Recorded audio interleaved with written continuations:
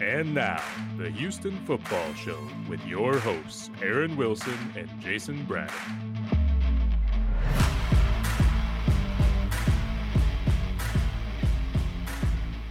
Welcome into the Houston Football Show. I'm Jason Braddock along with Aaron Wilson, and producing for us this evening, Mark Larson. We're going to jump right into it, foot straight on the gas, no break here, as we only do this once a week, year-round. And as training camp kicks off this Friday with the media being able to go out there and start seeing those first couple practices, we wanted to look over the roster, all the latest news that NFL insider for Pro Football Network, Aaron Wilson, is hearing. Aaron, welcome in. And first off, let's just get right to it. Probably the biggest story has to be John Mechie III right now. What's the latest with him?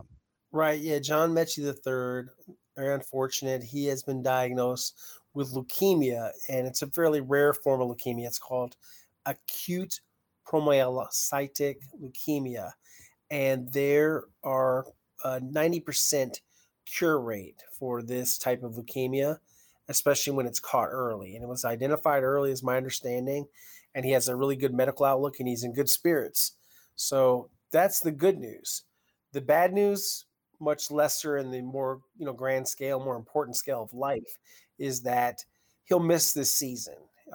When he said likely, you can take it to the bank. Yeah, it's very unlikely that he will be able to play football, and that's not as important right now because you're talking about a young man's health. He was already dealing with the ACL and the recovery from that, and he was really on track, I believe, where he would have played football this season.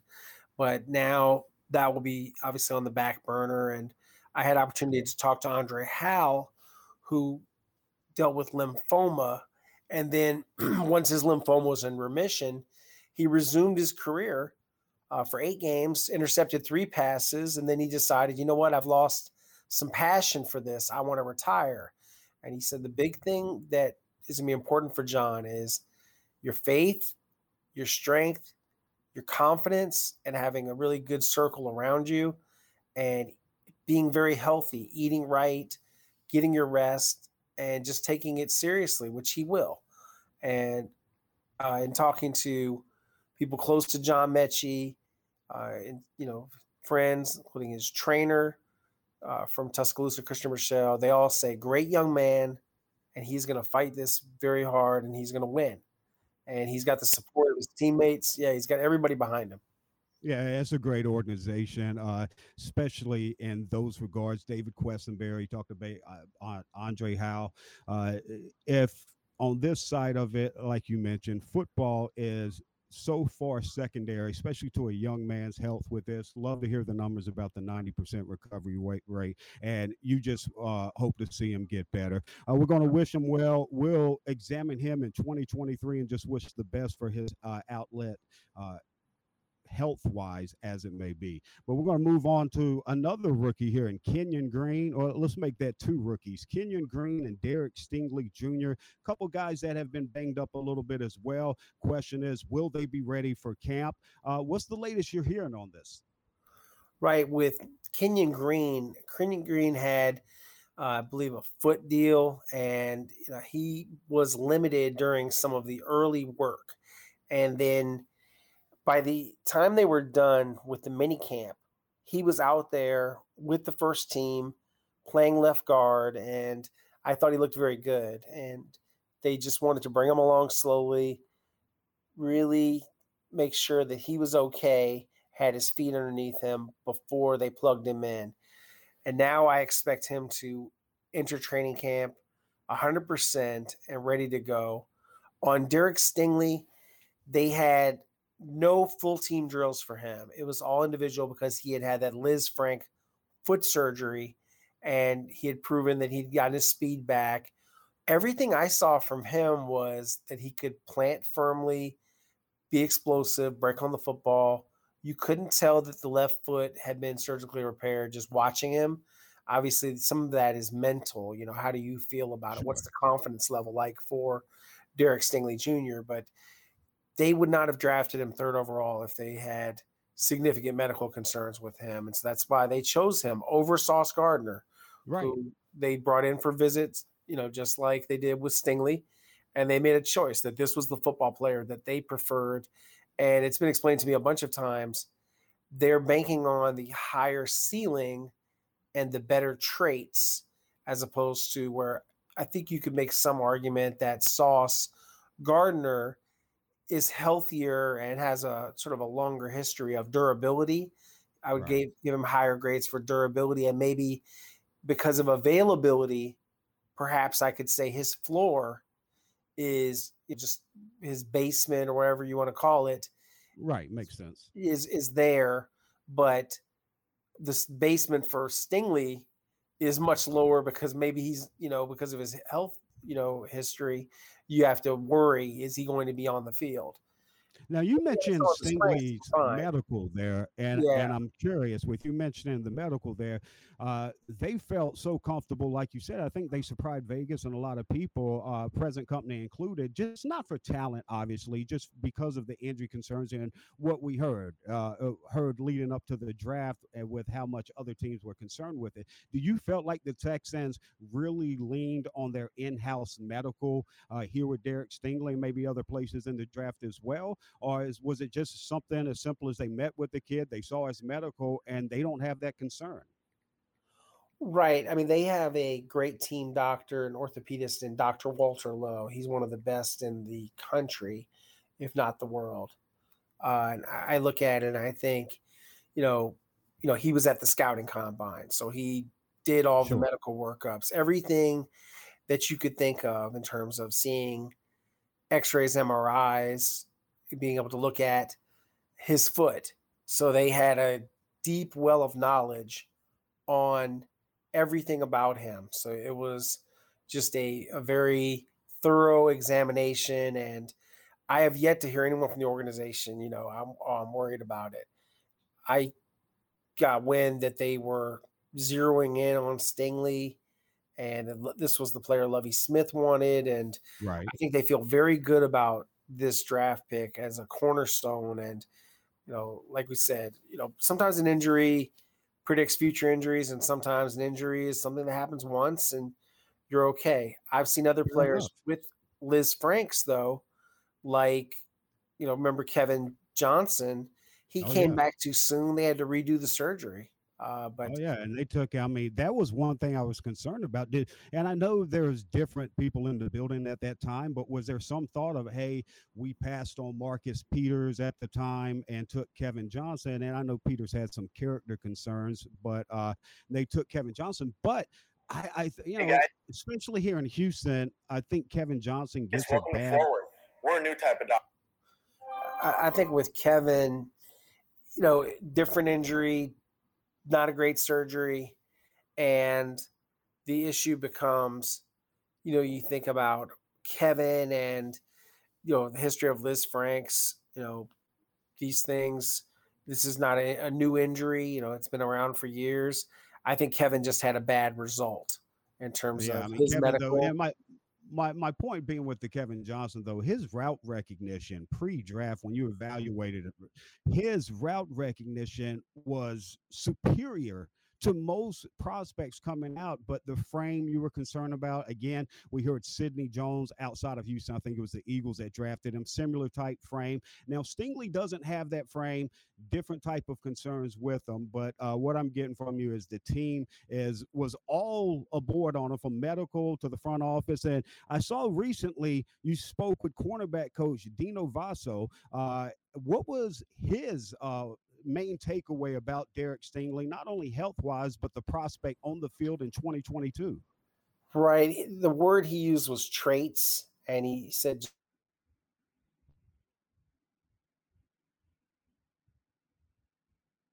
All right, we lose Aaron.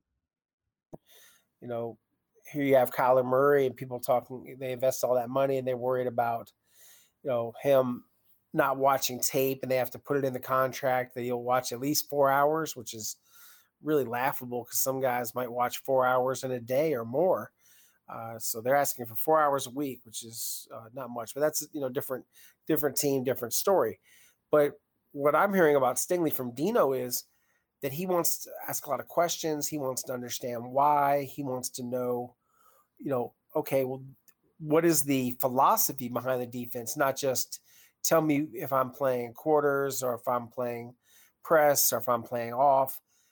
Really, he wants to know everything because he genuinely wants to know and be as good as possible. And I think that that's an important distinction for a young player. And everything I understand about him is he's very, very serious about football. He comes from a football family, as you know. His grandfather played in the NFL. His father played arena football and is a coach. So he comes from that football background where you really look at him and you think that, he's someone that you would imagine that has a high prediction of success, Jason, because it's important to him. It's not just, I'm got a $34 million contract and I just do this because I want to drive a nice car. No, not at all. I mean, not that those things are anything wrong with that, but football, competitor, smart. And in my conversation with Dino Vasso, the cornerbacks coach, who will be his position coach, what I took away from it is that he is absolutely genuinely excited to coach him, likes him, and is impressed and considers him as advertised. Now, Aaron, you're not only Houston Texans insider. I mean, you know this. You've been in this market, man.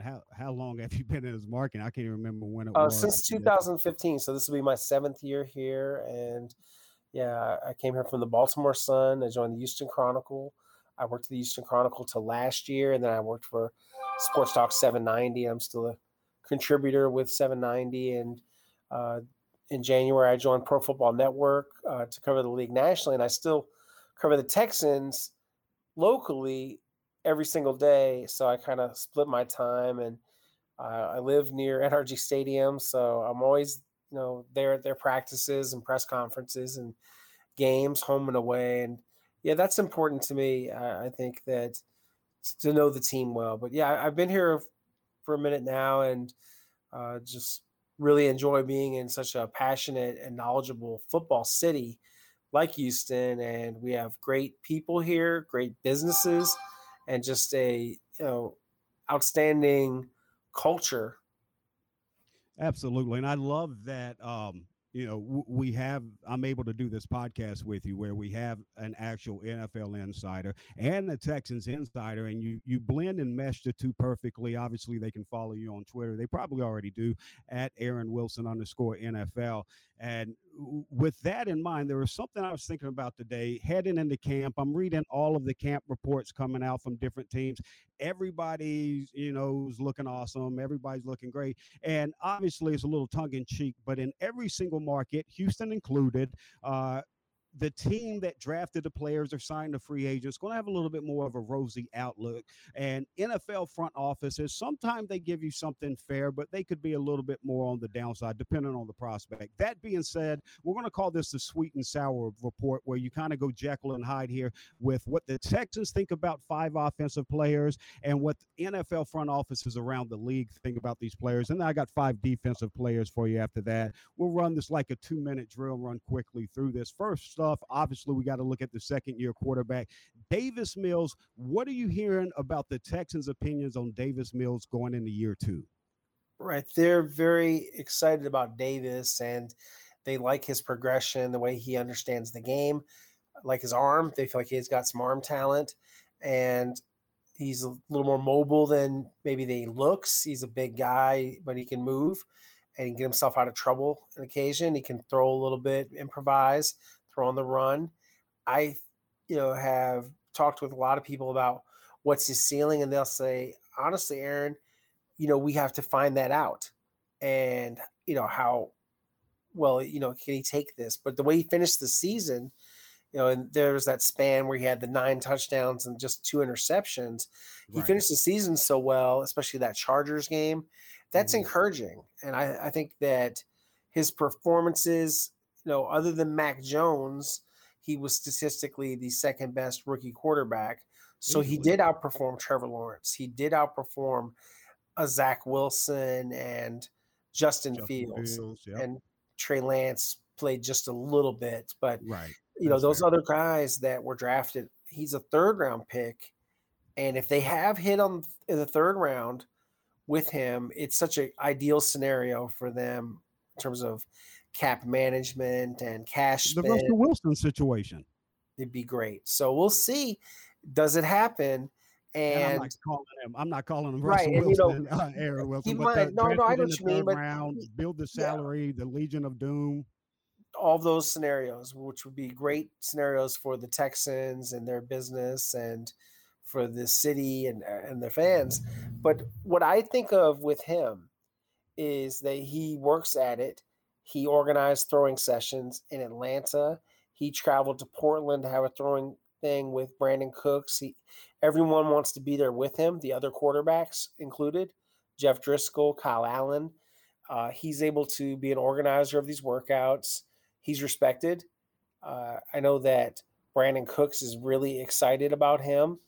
He worked with him and Tyrod Taylor, but he caught a lot of passes from him. He had 134 targets and 90 catches last year and 6 scores. And a lot of that production did come from footballs thrown by Davis Mills. So that's a good connection. They can build on that. And so they're excited about NFL front offices. You just wrote recently. I mean, so recently, like literally right before we started recording this evening, you wrote about the Patriots' second-year quarterback, Mac Jones, and yourself and a lot of people have had high praise for him. Heat praise on him the entire offseason. But you talked about Davis Mills and Mac Jones both finding success last year, far more than the other rookie counterparts around the league at the quarterback position. Now, that being said, we haven't heard this type of buzz outside of Houston on Davis Mills. What are you hearing from NFL front offices, opposing front offices on Davis Mills? I think it's going to be, when you think about Davis, I've had people tell me, he would be a first-round draft pick if he had been in this year's draft. I've had general managers and personnel guys and scouts tell me that in this year's draft, which obviously was not a great draft, that he would have been a first-round pick. And I got to agree with them. If you think about his tools as opposed to Kenny Pickett, I mean, he is, wiping the floor with Kenny. If you think about, the type of tools that he has. So they would have drafted him. Someone would have picked him, I believe, in the first round. And people forget about his pedigree because he had so many injuries at Stanford. Sure. This was the top recruit in the country. Top ranked quarterback. Blue chip. So it's not like he was ever like some slouch. He was supposed to be good. And I think that got lost in translation a little bit because Stanford wasn't very good. Sounds to me, Aaron, like front offices, there's believers in front office as well on the talent. It's just in the media, there's not hype's not around it. And I get that. The Patriots organization and Texans organizations are not at the same level right now. You also got Belichick and last year Josh McDaniels working with them. So I understand that. Four more guys on this offense that should have significant roles this year, either as rookies or in their second year. Let's run quickly through these guys. Tight end Brevin Jordan. Texans first. What are you hearing the Texans' thoughts on? Well, they like him. He's going to work in tandem with Farrell Brown. They feel like he can flex out. He can do some things as a receiver. He's a talented pass catcher. He's gotten stronger physically. He's about 245, 250 pounds. He's very well built. He's been in the weight room a lot, and he's improving as a blocker. He is more of a get in front of you blocker rather than like a big drive blocker like Anthony O'Clair. The big Canadian that plays for the Texans is a really underrated and good blocking tight end. And then Farrell is more of your combo tight end, and Brevin is a receiving tight end. And Brevin reminds me a little bit of Jordan Akins. And I think that Brevin's got upside. And, the opinions on him, hey, that's someone people ask me about, and they want to know how's he progressing, what's going on with him. And, I think there's some curiosity about Brevin. And as much as people talk about him, they probably talk more about Nico Collins, their second-year wide receiver. Yeah, we'll get to Nico here in a second as well, see what the Texans think about him. NFL front offices on Brevin Jordan quickly. It's, just some people have tapped in, but for me to say that there's a lot of discussion about the Texans with every other front office. That's fair enough. I don't want to, exaggerate or at all, but it's, people will say something about Malik Collins. That was a good re-signing. Or they might ask me about Laramie Tunsil or Titus Howard comes up, Brandon Cooks, Davis Mills, John Grenard, and guys like Stingley. Or I've had a few other NFL people say, "Oh man, I really wish we could have drafted Christian Harris. I like him. Yeah, he's interesting. He's fast." And so the Texans they have a running back that should play a pivotal role this year. You also mentioned Nico Collins. The Texans, obviously, when you select them, you're high on the guy. But what type of role they think Dameon Pierce can have year one? Right. The starting running back right now, RB1, is Marlon Mack. And it's kind of a committee deal. I think that Damien's going to have a role, but I don't know. And I know a lot of people, because he's a rookie and because he, had some success with Florida, everybody's like, oh, well, that's who they should plug in. This guy is coming off injuries. I look at it and I think you got to temper the expectations a little bit. He caught the ball well out of the backfield. When you really can tell about a guy like him is when it's live, because he's a tackle breaking type of back. And so we'll see if what he did, how physical he was at the college level, how that translates. So I really want to, tread lightly and kind of to be continued on that one, to be determined, because we haven't seen him. I'm sure he'll be physical, but what you do at college doesn't always, especially if you're not just talking about guys that make people miss and being elusive, because he is a power runner. So let's see. Let's let him get in some games and in some live drills, and then I can tell you more. But my expectation right now is that Marlon Mack, while not being a bell cow, is looking like the primary back to me. You mentioned Nico Collins a little bit. Year two, what did they think of his rookie season? 33 catches, 60 targets, 55% catch rate for 446 yards and 1 touchdown. What did they think on that rookie season and what they've seen in this offseason? They like him. They think that he's going to build on it. They don't make a lot of statistical. That's something that more for fans and fantasy and media. Their whole thing isn't so much about, well, it's going to be this much for stats. It's more about the plays that you make and the impact that you make. And, it's more of a kind of a feel for it. And how do you game plan? I look at him, and the opinions on him are very strong. And I think he'll have a big second season. I was actually with his agents, Drew Rosenhaus and Ryan Matha, at Emmanuel Ogbah's football camp in Houston. Ogbah, of course, a good pass rusher for the Miami Dolphins. And so they brought up Nico pretty quickly in our conversation. Drew's been around a long time, great agent, one of the real, more accomplished agents in NFL history. And he says, man, I'm hearing a lot of good things about Nico. And I know, of course, that, he's biased because that's his guy. But, yeah, he's getting a lot of great feedback because he talks to Nick Caserio and guys like that. And so he's hearing good things, and so am I.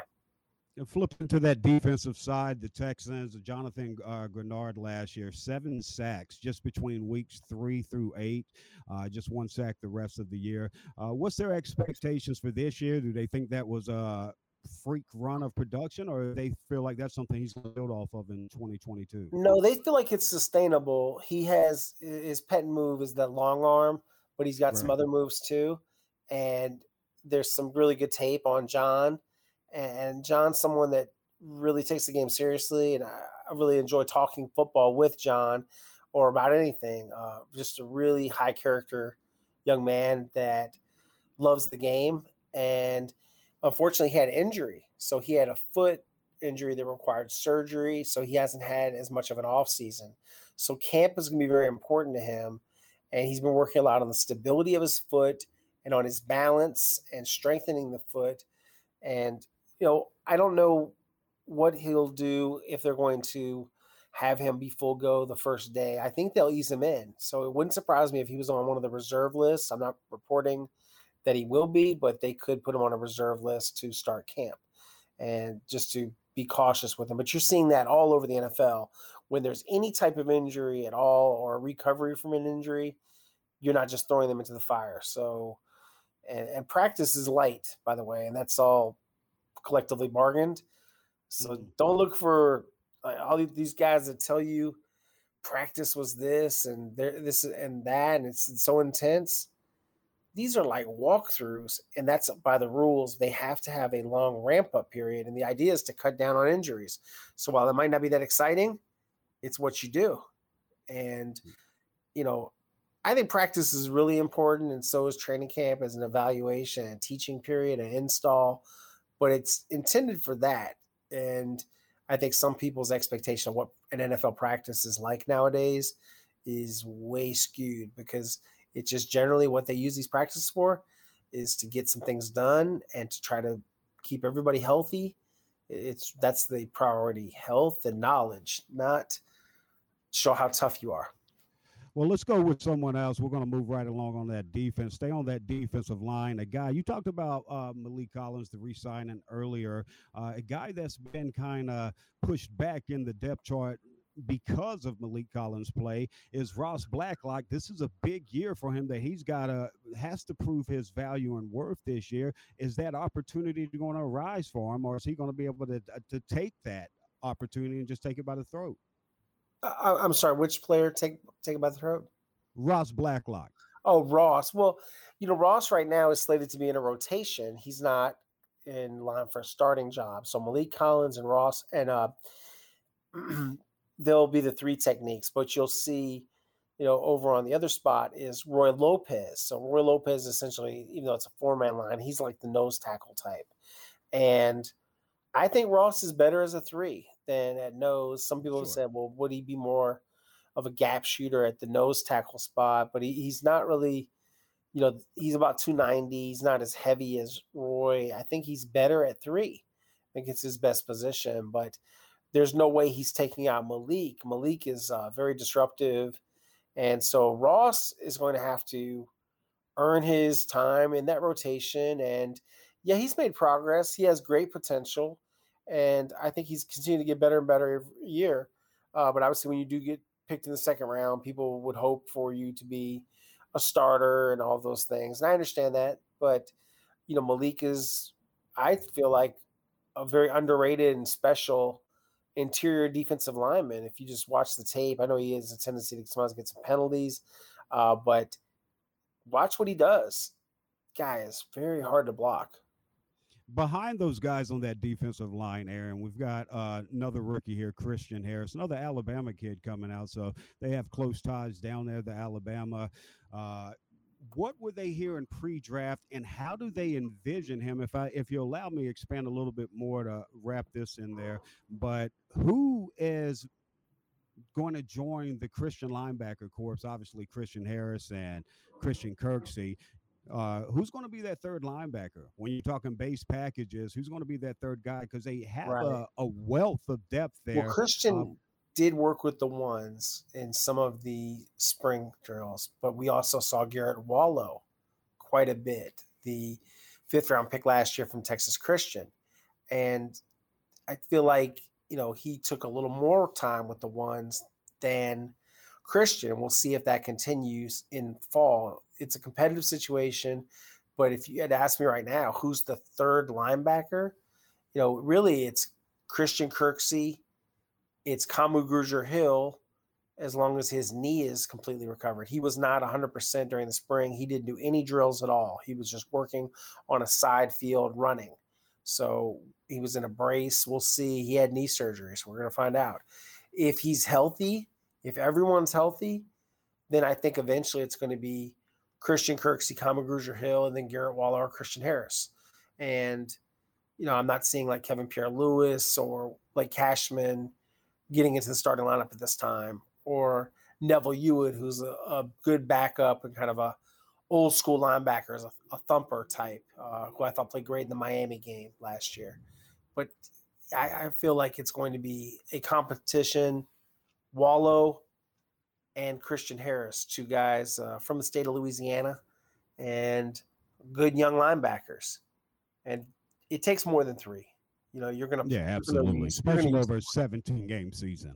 You're going to need 4 or 5 guys. And Kirko, that's what they call Kirksey, is the defensive captain. He's the green dot guy. He's kind of the extension of Lovie Smith out there. He's the signal caller.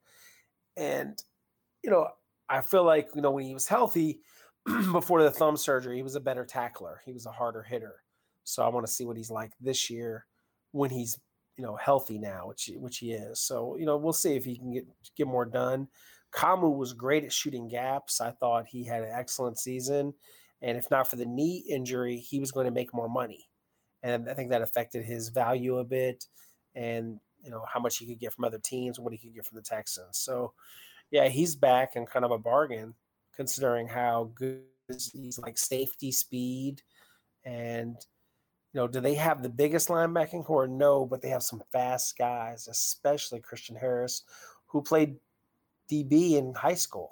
He's extremely fast. He's a 4.4 legitimately. And they have depth as well. I'm going to come back to the edge here in a second there in the front seven, but I want to focus on that secondary before we move on. They had two rookies in there, and Derek Stingley Jr. and Jalen Petrie, that should be heavily involved. Obviously, Stingley Jr. is drawing all the praise, rightfully so, but Jalen Petrie's a guy that I didn't think would make it out of the first round in the draft. Well, how do they think these guys will pair? And I saw a little Buda Baker in Jalen Petrie's game. Do you think we see the Texans go big dime with like 3 nickels and 3 safeties, with Petrie kind of being a little Buda Baker at times for Levy? Right. Yeah, I think they will want him to force the action. I think that he could be good for them as a run enforcer, as a blitzer. I think he has some of the ability. I thought Justin Reed was a good blitzer, and that was one of the things Lonnie Johnson actually did well when they did send him after the quarterback, like the Patriots game when they beat Cam Newton. They've got an opportunity with Jalen because he's kind of a Swiss Army knife where he can play nickel, he can play safety, he can play up or back, and I think that's really going to help them. But between him and I project Eric Murray for those to be the guys, but don't count out Jonathan Owens, especially because he's rangy, he's physical, and he has experience. So he knows a lot. And yeah, I think that you'll hear from J.O. in this. And I think I'm looking at more of like a 3 safety kind of situation. And there could be alignments where they have all those guys on the field. Yeah, now at that cornerback position, not only Derek Stingley added, but I mean, you're probably looking at your top 2 starters being new acquisitions when you're talking about Stingley and Steven Nelson, who I thought was a great value find for the Texans organization. I would imagine in nickel, you're going to get some Desmond King. Let me know what they think about this pairing of Stingley and Nelson. If I'm off on nickel, correct me on that. And also in dime coverage, are we looking more at Tamir Thomas, Trayvon Smith, or newly acquired Foster Moreau? Right. You're going to see their ideal is that Derek Stingley is going to be cornerback 1 and that he will shadow the top receiver. And oh, wow. Rookie season? That's what Lovie Smith said. So we'll see. Coaches can say or make lots of plans. We'll see, is that carried out? But he said it. So I'm going off of what he said. And Steven Nelson is a great number 2 corner. And I think that they've upgraded by having a guy that's a pure outside corner. Whereas last year they're having played Desmond King, who's more of a nickel outside. Yeah. And I see him getting back into that nickel role, Desmond, which is his natural role. That makes the most sense. Right. And Tavierre Thomas is supposed to play more special teams, but he did develop into a productive and instinctive defensive back last year, and that was his best season as a defensive player. So they'll look to build on that. They just love Tavierre. I don't really get too much in the classifications. I'm with Levy on this. Just a pure football player. And if you watch Tavierre closely, and if you get to know him, you'll see the joy. I don't want to wax too poetic here, but the passion and the love for the game. And I mean, I'm fortunate. I do get to know some of these guys, and I can tell you, I vouch for Tavierre Thomas and Desmond.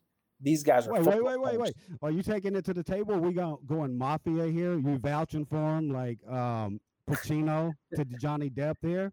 Like, I mean, they might whack you now, man, if this guy doesn't show up now. You're calling your shot on this one. I'm telling you, this guy is what they say, well-intentioned and tough. Nice. And he's got I don't know if everybody knows his story. I'll just tell it in a nutshell. He didn't qualify academically, so he had to walk on at a place called Ferris State. He's from Detroit, Michigan. So he goes to a small school, Division II, and then he earns his scholarship. and he becomes an All-American. He intercepts a ton of passes, and he grew up with Desmond. And now that they were friends growing up in Detroit, and now they play for the same team. They're very close friends. That's awesome. But yeah, Tavier really, as I say, got it from the mud. Like, this guy had to really grind to get it, proved himself with the Browns, became one of the best special teams players. And now he's proving that he's a good defensive player. And, I'm not saying none of this for anyone listening at home. Am I out here saying this guy is like one of the best DBs in the NFL? No, but I'm just telling you, the guy's good. He's a good dude. And his teammates, his coaches love him. And I sit up and take notice because I like to talk to football players and coaches and hear what they have to say. And then if that bears out in my read, I'd like to, think of myself as a good judge of people or a good judge of a football player. And I've come away with an overwhelmingly positive opinion in 1 year of Tavier Thomas. All right, that's awesome to hear. You're vouching for him there, and so if you go swimming for the fishes, don't blame me. So here we go now. Before we leave the defensive side of the ball, Aaron, they didn't really make the splash. They obviously being the Texans, they're in the NFL draft at the top of it, choosing to go with Derek Stingley, which could have been might be the right decision, obviously. And then the free agency, they didn't bring in that high dollar guy as well. But this unit, and with Nick Caserio here, it makes a lot of sense. But this unit to me reminds me of that 2016 Pats pass rush. And Trey Flowers had 7 sacks. Jabal Sheard had 5. Chris Long and Rob Ninkovich each had 4.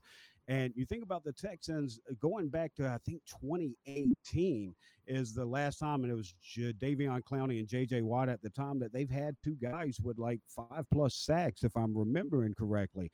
That being said, they bring in several guys that on paper, again, they're not that big name, but Mario Addison, Jerry Hughes, Rasheem Green, on down the line, Jordan Jenkins, guys that, like in Addison's case, averaged 8 sacks since 2014, 5+ sacks each year since then. Jerry Hughes, 7 quarterback hits last year, would have ranked him second, and he hasn't had less than 4 sacks in the season since 2012.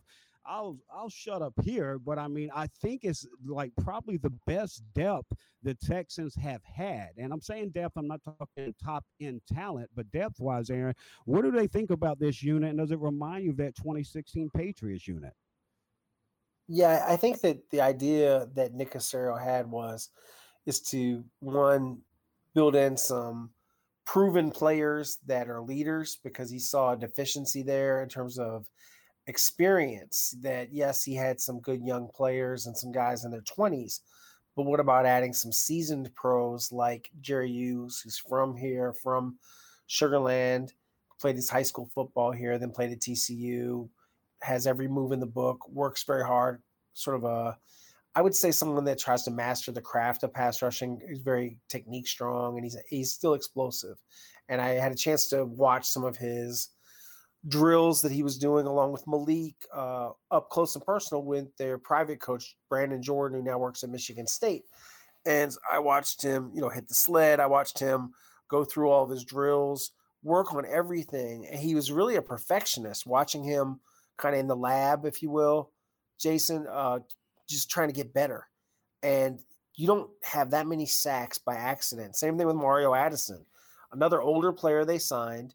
So between John Grenard and Mario Addison and Jerry Hughes and Malik Collins as an inside rusher, and they do have some depth. They do have some guys you could say, well, I could see him getting 5 or 7 exactly, or 4 sacks. So there's a collection of guys.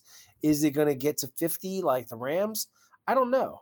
But I think they've got a fighting chance, and they're solid. This is a defensive line. They're now coached by Jacques Cassare, former NFL defensive lineman for the Chargers, who was with the Bills. He was assistant D-line coach. So he's coached Jerry. He's coached Mario, and now he takes over with these guys. They did draft Thomas Booker, who a lot of people have talked about. He sure looks the part. He's like a quadzilla out there. The guy's got big, strong legs. He's very, very athletic. I think we've all seen the pictures. Yeah, he looks the part, and he moves well. So, and I know obviously he was a Stanford man and a William Campbell Award nominee, all of those things. So yeah, he's legit. They have a chance It's definitely to put together. Is it a bunch of stars? No, you're right about that. There isn't a star. There are some guys, though. And Grenard showed me that he could be a 10-sack guy. So if that happens, they've got a chance to be solid and productive because they have to be. Because in Lovie Smith's defense, they don't blitz much. And because they don't blitz much, the defensive line's got to get a rush. So if they don't, ideally what this defense would have is a J.J. Watt and a Clowney or a Hutchinson or something like that to get after the quarterback. And because they don't have that, it's going to have to be a committee approach. Yeah, and I think when you talk about older vets on that line with a blend of younger guys, obviously Jonathan Grenard being that face of the pass rush that you hope to see him continue to grow on 2021.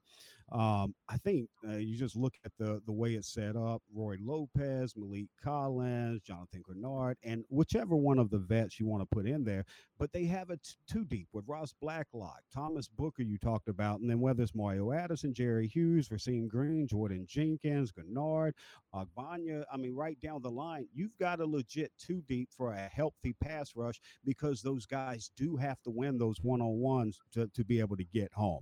Now, I want to flip back over to the offensive side to one of the big stories, and I don't know if it's just people trying to make the tie because of Garoppolo and Nick Casario, but there's so much talk about the Texans need to go get Jimmy Garoppolo. It makes so much sense. The Texans are just waiting this out. I don't think it makes sense to me. I don't think the contract, even if the 49ers pay a big sum of that, I think this year offensively is about who Davis Mills is. And so Garoppolo would just be a backup, and you're not playing for a title this year to where you need a high dollar backup. And the young guys behind him, whether it's Kyle Allen, Jeff Driscoll, or Kevin Hogan, who's so familiar with Pep Hamilton, I think they've got guys they're comfortable with. But tell me if I'm wrong. What are your thoughts with all the consistent talk month over month about Garoppolo and the Texans making sense for him? I think the Browns make the most sense for Garoppolo. Right. Yeah, I don't really feel like this is the right spot for him. And I don't think they want to do anything to challenge or usurp Davis Mills. So no, nothing I'm hearing is that this is the destination. I think it could even be something unpredictable like Atlanta Falcons, but again, they want to try to get Desmond Ridder ready. It's hard to find the fit. And I think his best chance is an injury or maybe them being dissatisfied in Seattle. And I know what Seattle's going to do. They're going to run the football. So, they might feel like, okay, we can get by this year with Drew Lock or Geno Smith. Maybe they feel like they could do that. It's going to come down to money and the draft compensation. And they've announced it. They didn't need to, but they made it very official that Trey Lance is the quarterback and that they've informed Jimmy that Trey is the quarterback. And so everybody's on the same page. I don't think that's a surprise. From the day they drafted Trey, the clock was ticking on Jimmy's starting status, and now it's over. Trey's the quarterback. So Jimmy's got to get healthy, and in a couple of weeks, he'll probably be ready to do something. And then once that box is checked, I don't think they'll let him do a lot in practice, but if he's able to post some throwing videos, maybe the phone calls will heat up. But right now, no. Yeah, I don't see that happening. I don't see the, Texans being a team for Jimmy Garoppolo, and everyone that says wants to connect the dots. Connect the dots journalism is lazy, right? It doesn't get it done. It's, are they actually interested? And I haven't heard of the Texans wanting to do that. Yeah, I don't think it makes sense for them, but I could be wrong. And to double back again at the beginning of the episode, I talked about your latest article on Mac Jones, and you don't have to go in depth on it. But again, I want to make a comparison here to what Mac Jones and Davis Mills did last year. This is their stats side by side, apples to apples. Mac 67.6 completion percentage, Mills right under him at 66.8. Mac had a 92.5 rating, Mills 88.8. Mac passed for 224 passing yards a game. The Mills is 205. Mac 7.0 yards per attempt. Mills right there at 6.8. And maybe the most identical is Mac Jones 4.2 touchdown ratio to 2.5 interception ratio, almost identical, just a tick below Davis Mills at 4.1 touchdown ratio to 2.5 interception ratio. And Davis Mills, as you mentioned, he played as many games in college, only 13, not counting the 2 passes in a freshman game, and 11 starts. The exact same amount he played last year as a rookie, and to be able to put up those numbers with Mac Jones, without the offensive line, with all the injuries on the offensive line, without the tight end talent of Hunter Henry and Jonnu Smith, the coaching talent of Belichick and Josh McDaniels, I feel like there should be a little bit more hype on Davis Mills, especially when we factor in the lack of experience. And out of his 9 road interceptions, the guy went 12-1, 12 touchdowns, 1 interceptions at home last year. And of his 9 interceptions on the road, 6 of them came in his first 2 road starts, with 4 at Buffalo and 2 at the Colts. So am I overanalyzing this? Just correct me, but your article on Mac Jones, and where nationally there's not that buzz on Davis Mills, are these 2 guys closer than what the typical consensus belief is? I've still got to put Mac a little higher, just based on what did they do. He beat out Cam Newton. He's a first-round pick. He had a big-time career at Alabama, and then he goes into a fairly complex offense. He doesn't have very good receivers, except for Jacoby Myers, so he didn't have a lot to work with. And he faced some limitations. I would take the Patriots receivers and 2 tight ends over the Texans receivers and 2 tight ends last year. Top talent being Brandon Cooks, but after that, none of them are great. And Chris Conley. I just feel like they have more of a system, and they have some good offensive line, some healthier and deeper line. They had Josh McDaniels, so he had arguably a much better offensive coordinator than Tim Kelly, last year. This year he gets to play with Pep Hamilton. So maybe we will see it. Maybe it will be more even, more closer. But we just, everything we're hearing from Bill Belichick is how great Mac Jones is looking. And I'm hearing a lot of good things about Mac and the work ethic. And same thing with Davis. So let's see, because Davis it's different situation. So it's apples and oranges, because Davis wasn't the starter. He wasn't allowed to compete with Tyrod Taylor. He didn't enter the year as the guy, and then he was in and out because of Tyrod's health. And once they committed to him because Tyrod was struggling, then he took off. But it took time. It's the same situation with Deshaun Watson and Tom Savage. And I get the point about not having the pressure about being the first-round pick, Mac Jones being the guy, first-round pick after Tom Brady. He was a 17-game starter, though, and you don't have that for Davis. And I would say Davis, Mac is one of the reasons why he wasn't just along for the ride, why they go 10-7 in the AFC East, which is tough. They got the Buffalo Bills in that division. And I thought, considering the people they played, that he looked really good. And I just think that he has shown a little more, but he's also had the opportunity to show a little more. He's with a better franchise. And no offense to David Culley and Lovey, but he's got Bill Belichick, so that he's got a real ace. And a head coach this year was his OC last year, and Josh McDaniels. And Josh McDaniels, a quick side note, seems like he's really learned from his time in Denver. This seems like a different guy. I like what he's actually doing with the Raiders. Absolutely. I think that he's off to a good start, and I think he's not trying to be Belichick Jr. this time, and that's going to help behoove him and the Raiders. And he's working with his best friend, Dave Ziegler, who's the general manager for the Raiders, so they have good synergy there, and they're having fun in Vegas. And they've got Devontae Adams, They've got Derek Carr. They're going to have a great connection. Those guys were college teammates in Fresno State. They've got Darren Waller. They've got a lot of good things happening with the Raiders, and some people think they're going to be the division winner out there. We'll see, but I think that might be a bit of a stretch. People that have picked the Raiders to win that division, but I like the Raiders. I think they're a playoff team again. Yeah, absolutely. I'm right there with you. And before we get out of here on this first episode where we break down the Houston Texans roster front to back, let's just put a cap on that.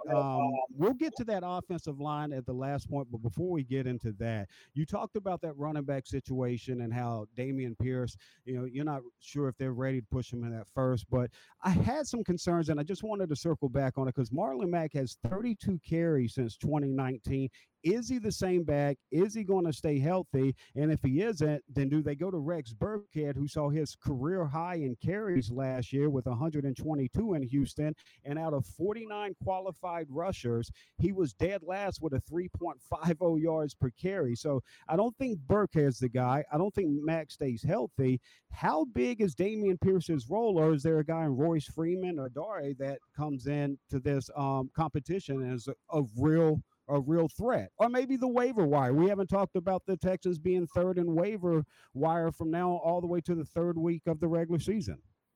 I don't see an outside back coming in and being the guy. I think it's going to be a committee approach, much like last year, and they will give Mac a first crack to establish himself and show that he's 2 years removed from the Achilles, that he can, kickstart what was a promising career. He was once a 1,000-yard rusher, which isn't a huge barometer, I know, with many games they play, but he showed that he could be that kind of back. So I think they're going to give him first opportunity. Rex is supposed to be more special teams and third down and change of pace. He had a good season. They gave him a good contract. They actually pay him more than they pay Marlon Mack. But I think Marlon, for now, he enters camp as RB1. I can't really judge Pierce because he's not the fastest back in the world until it comes time to break some tackles. So I'm reserving judgment on whether he's going to become a bell cow type. I don't foresee that. I think he'll be, short yardage and a change of pace, and maybe he eventually becomes the number 2 back. But for right now, yeah, I'm still seeing Marlon Mack as the guy, or at least the closest thing to the guy that they have. I'm betting on Dameon Pierce. I'm going to vouch for Dameon Pierce. I studied his film. I liked him. A couple other guys I thought they could have gone with, but there made a lot of sense with the backs that were off the board. Dameon Pierce was the back that I liked for him, who was still available at that point when they selected. I'm buying on Dameon Pierce today. I'll vouch for him, Aaron. So we both got our next. All right, I like it. All right, before we get out of here, just put the last up. So we've gone completely over both sides of the ball on offense and defense. That offensive line, you got Laramie Tunsil coming back for left tackle, Titus at right tackle, free agent A.J. Kahn. I'm imagining he's going to be right guard like he did in Jacksonville mostly. Kenyon Green, the rookie, should pencil in at 11 guard with Justin Brent. If that's the case, what do you think about this line? And is Laramie Tunsil here for the long haul with Titus' contract coming up? Is this a guy they can accumulate even more first-round pick, pay Titus and kick him to left tackle, or are these bookend Texan tackles because they don't have a quarterback they have to pay? Great questions. All kind of to be continued, especially on Laramie Tunsil, because he's paid a lot of money. Is he a luxury item for a team like this?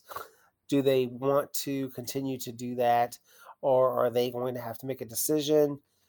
Explore trades, just see, how does it all fit? They decided to do a paper restructure this year, did a simple conversion. He's already essentially been paid for the entire season. Most of his salary, he got in a bonus. So, Laramie has been well paid. Now they need Laramie to deliver. And he can. And, if he's healthy and the team is relevant, I think he'll be around.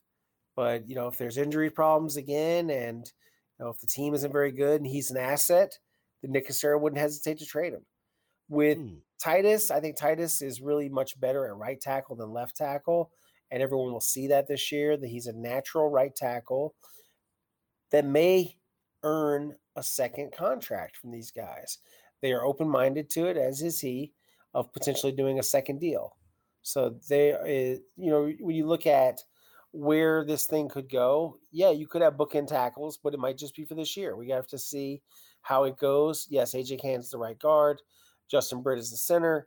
And the left guard is Kenyon Green. I think Kenyon next to Laramie is something to watch because Laramie and Kenyon could be a really powerful and athletic left side. And that could be the strong side for these guys. I think it could be a really great tandem between them. But they wasted, in my opinion, time. Regardless of, they just needed someone to play guard. It was terrible at guard last year, and it's not Titus's spot.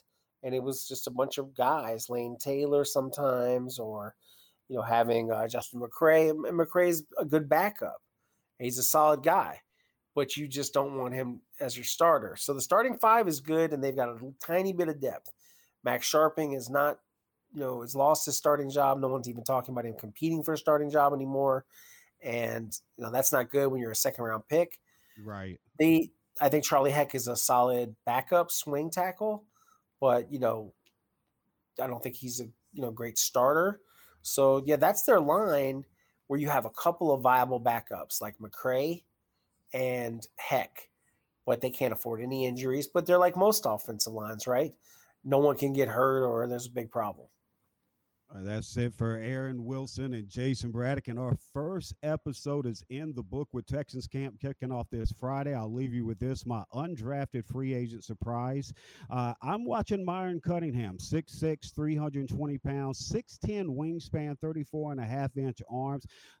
His practice squad might be a ceiling this year, but in the long haul, that's my little sleeper going into camp I want to check out. Aaron, you want to leave him with an undrafted guy or someone under the radar that you expect big things from, except other than Tavir Thomas?